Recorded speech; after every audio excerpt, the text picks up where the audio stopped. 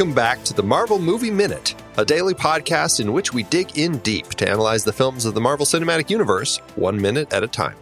I'm Andy Nelson from thenextreel.com. And I'm Pete Wright, also from The Next Reel.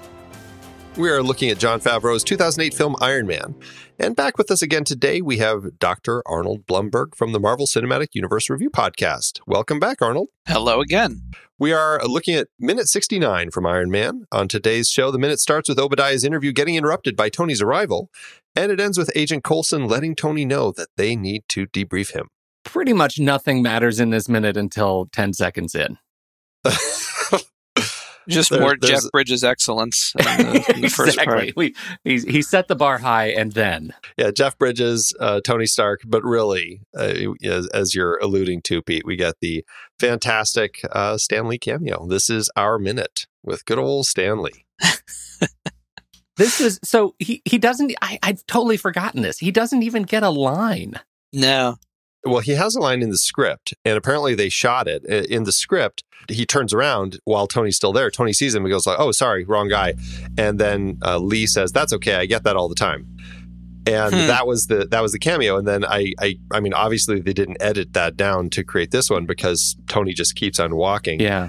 So they just shot it a couple different ways and went with this one. But there's something really funny about just seeing him turn, and he definitely has that Hugh Hefner look. I think it does work comically more that he doesn't say anything. But I guess at the time, too, what's interesting about it has now become this enshrined thing.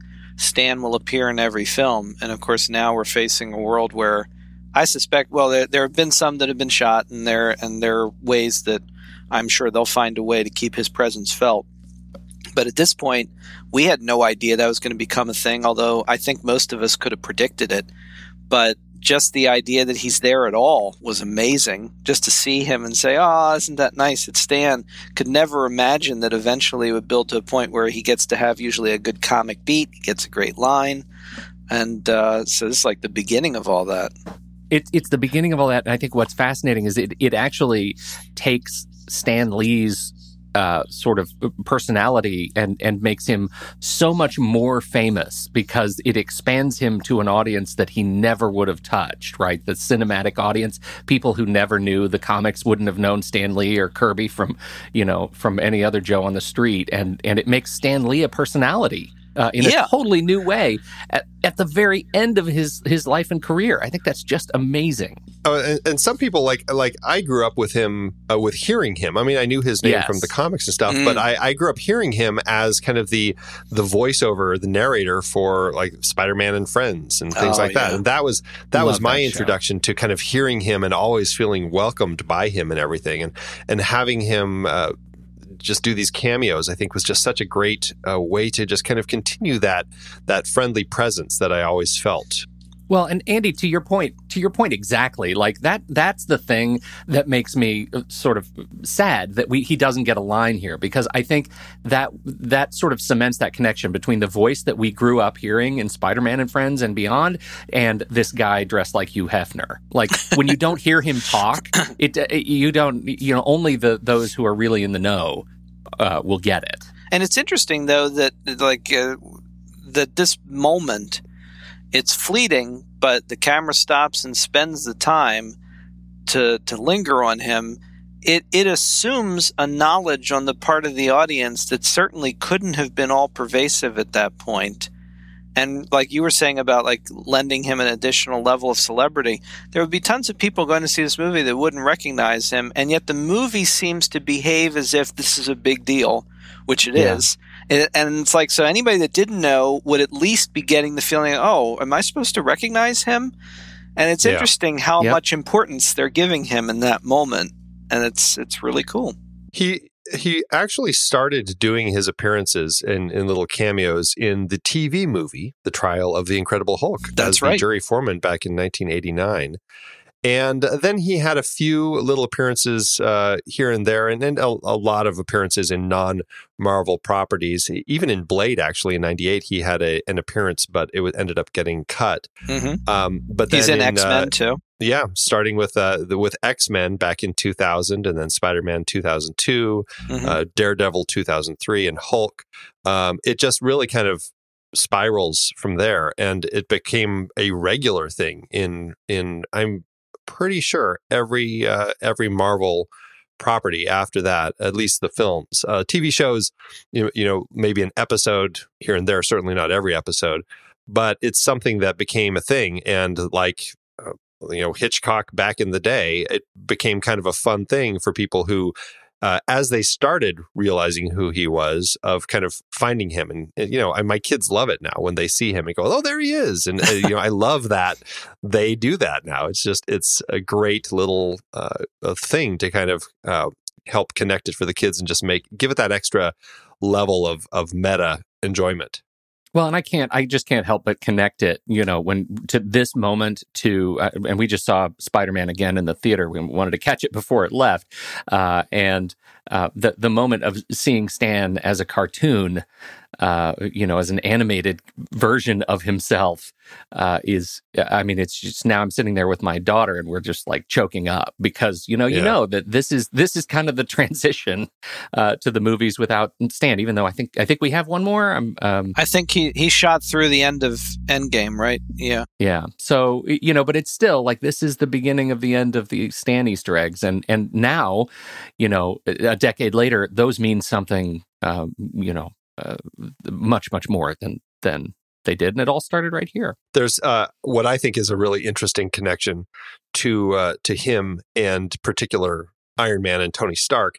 In the TV series Avengers Assemble, he actually provided the voice of Tony Stark. He played future Tony Stark in 3 episodes, which I think is a really funny and surprising character that I didn't expect to see on his roster.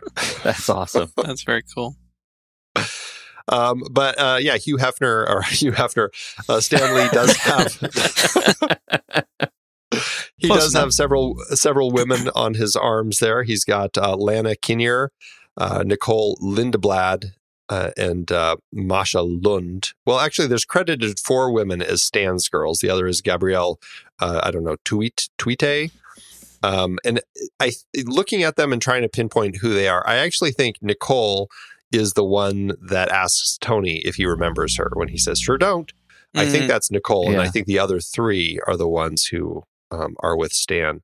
Again, it's just a nice thing to perhaps, maybe nowadays we're like, I don't know how well that plays, but in context of creating this faux Hugh Hefner character, it actually works pretty well. Oh, sure, yeah.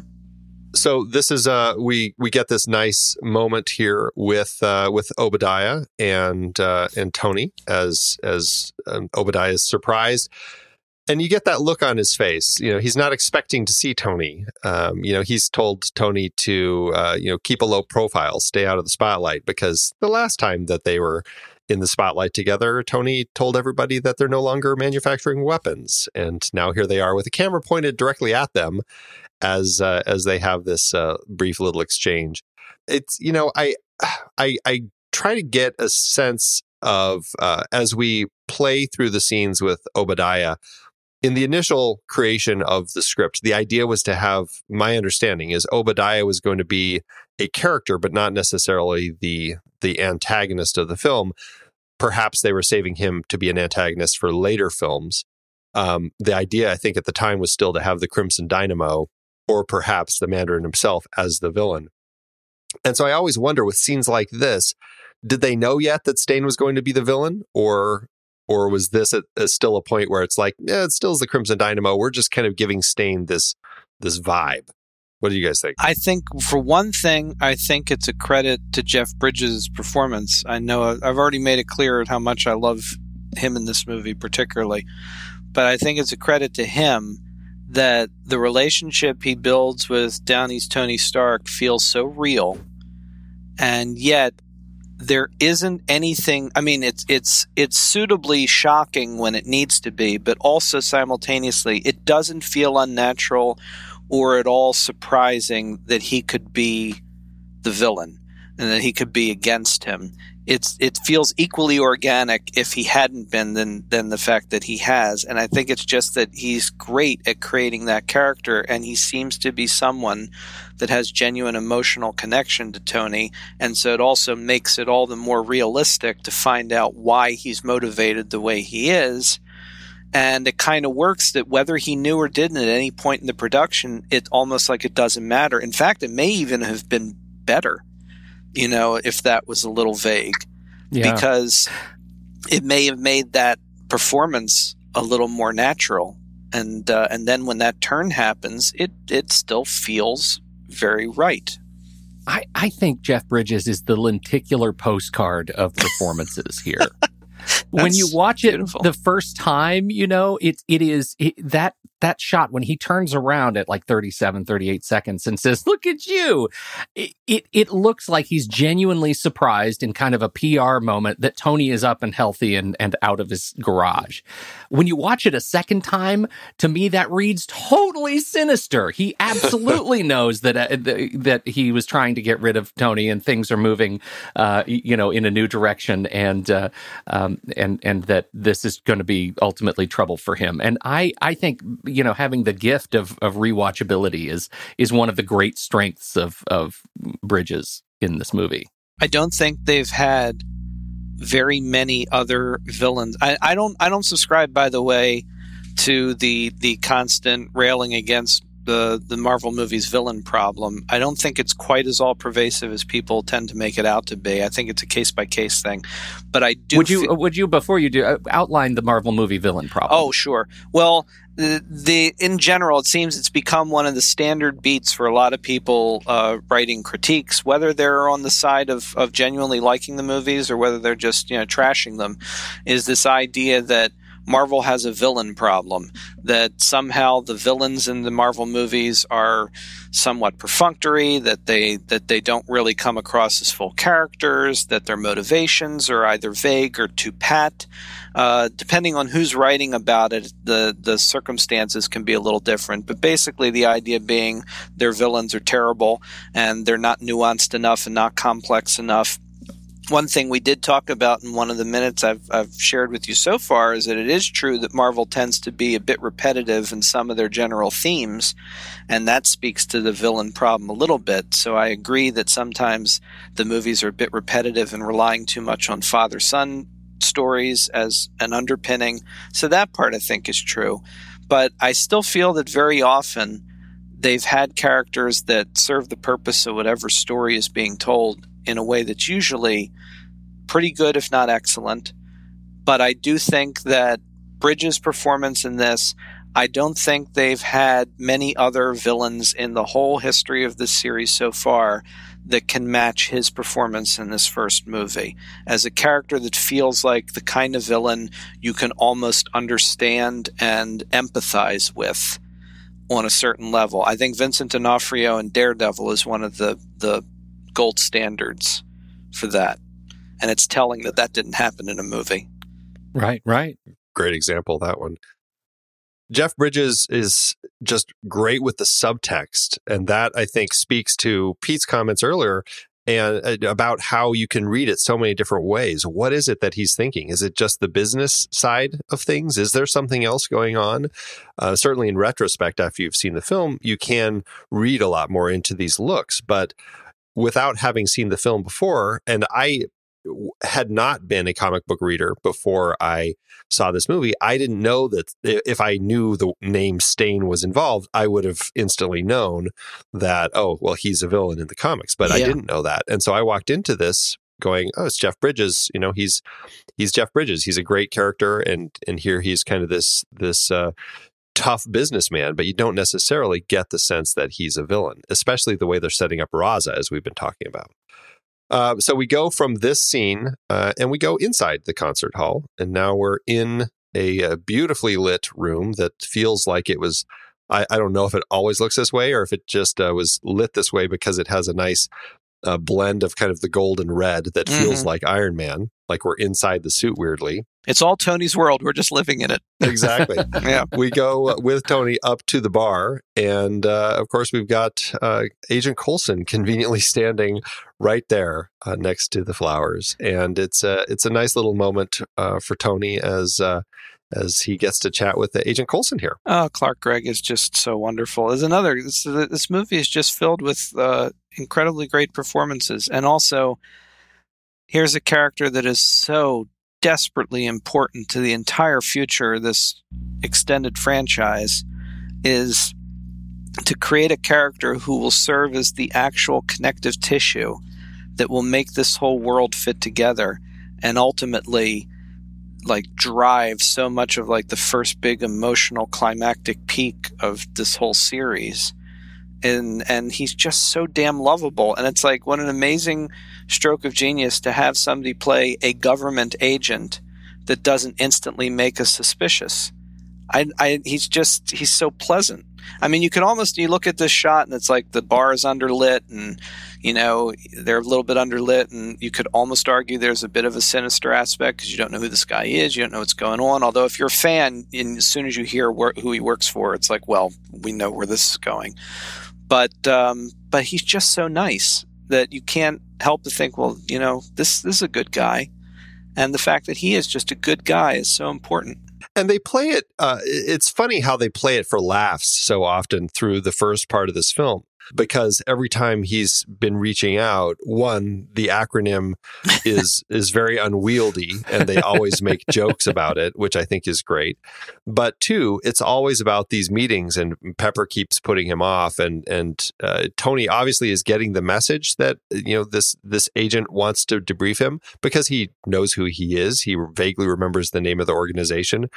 But he still is kind of putting him off, and I just think it's funny that it's this little thing that he just kind of keeps popping up as that comic character who's always just like, oh, excuse me, but never quite gets the response that he's looking for, and it ends up working really nicely, especially later in the film. But here, it's just this nice beat that ends up creating this additional moment of levity, which I think works really nicely. I also think that one of the things that's interesting about, well, again, like Clark Gregg is just the lovability of Coulson is that, and I've often talked about and taught elsewhere in my class about stuff like Tony Stark being this extraordinary choice to start the series off, that on the one hand, you could say there's so many things about that character you wouldn't automatically think, well, let's start with an audience identification character who is a wealthy, out-of-touch arms dealer who doesn't,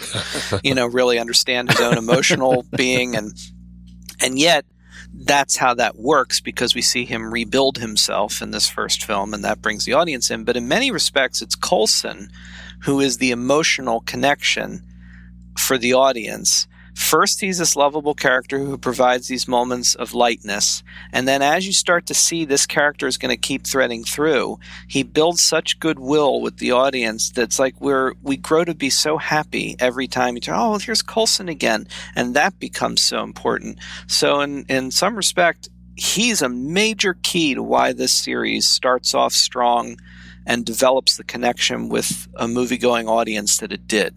And the fact that we take this nebbishy federal agent and make him a guy that you are absolutely emotionally bowled over by as the arc of his character continues in the cinematic universe, recognizing that I probably haven't seen those, because of our own internal rule set.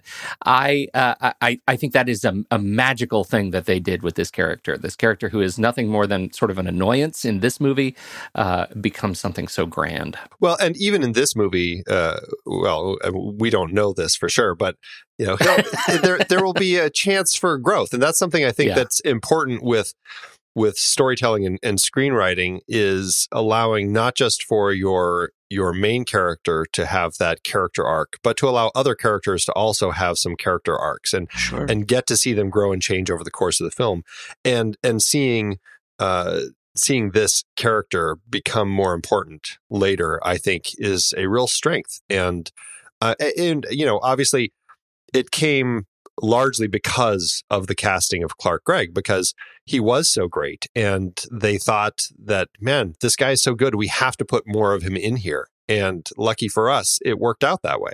Absolutely. The inside of the, I don't know, I'm going, since now we're inside, I'm looking at images of the inside. The inside of the building, is that really the Disney, like a lobby around the Disney concert hall? Do you know? Or is that like a set? Yeah. My understanding is they actually filmed it here. Yeah. My understanding is they filmed all of these scenes here. Okay, so one of the things that is just a weird coincidental aside, my kids are now old enough to watch Glee. When it was on, the show was not something that my kids were old enough to watch. So we're doing sort of a family run through of Glee, and we're in the weird sort of Cousin Oliver season when all the original kids have grown up and left, and so they replace them with young kids, high school kids again, supposedly, but they screw up and they send the original kids to New York. And the Whoopi Goldberg storyline in that season, she runs this supposed theater at the New York Academy of Dramatic Arts, and all of the performing takes place in this room, which is crazy that it would come up in that sort of weird little season of that show. And also here, I had no memory of it, but it is such an iconic location that it's hard to miss. By the way, I also wanted to just point out this one of the little things while I'm looking at the interiors too. One of those nice little touches that's not as big or flashy as like a big set piece or like a big sign design, but just keeps world building, is starting around 38 seconds. Like when Tony comes to the bar, behind the bartender guy, just a real tiny type on the wall, it says "Gift to the Stark Foundation." And that, his money's in this too. And of course it's his, it's his benefit and everything. It's just like the little touches, like they didn't even need to bother putting that on the wall, but they did. And it makes it feel real. It's funny that you point that out because, I definitely appreciate that too. But I can't stop looking at the bartender's reaction when Tony orders his drink. He says, give me a scotch, I'm starving, or whatever he says. But the bartender gives him this weird, it's almost like a weird, why not shrug. It's just such a strange reaction to Tony. He's trying to pat his part there a little bit, maybe. Well, it looks like this is the exact yang to Jeff Bridges' yin when he's comforting the extra who's going to be working with him, saying, "Don't worry, man, it's going to be okay." And this is like this guy being intimidated by Robert Downey Jr., and Robert does nothing to make this guy feel at ease. He's just like, nope. So this is that nervous reaction that he's giving there. He would be more like, come on, dude, man up. We got to shoot this thing. I got a party to get to. I don't think I have anything else for this minute. What about you guys? That's it for me. No, it's it for me too. All right. Well, Arnold, we got one more minute tomorrow, but before we jump into that one, thanks for joining us again today. It's a pleasure. Do you want to remind everybody where they can find you out online? You can track me down on Twitter at Doctor of the Dead, and you can find my publishing company where we do titles on all sorts of pop culture things you love, like zombies and superheroes and television shows of all kinds at atbpublishing.com. All right, everybody. Well, that is it for today's show. Thanks so much for tuning in. Make sure you subscribe to the show for free at marvelmovieminute.com. Join us over in our Discord chat room and follow us on Facebook, Twitter, and Instagram at The Next Reel. And if you like what we do and you want to support us and get some cool stuff, become a patron over at patreon.com/thenextreel. Until next time, true believers.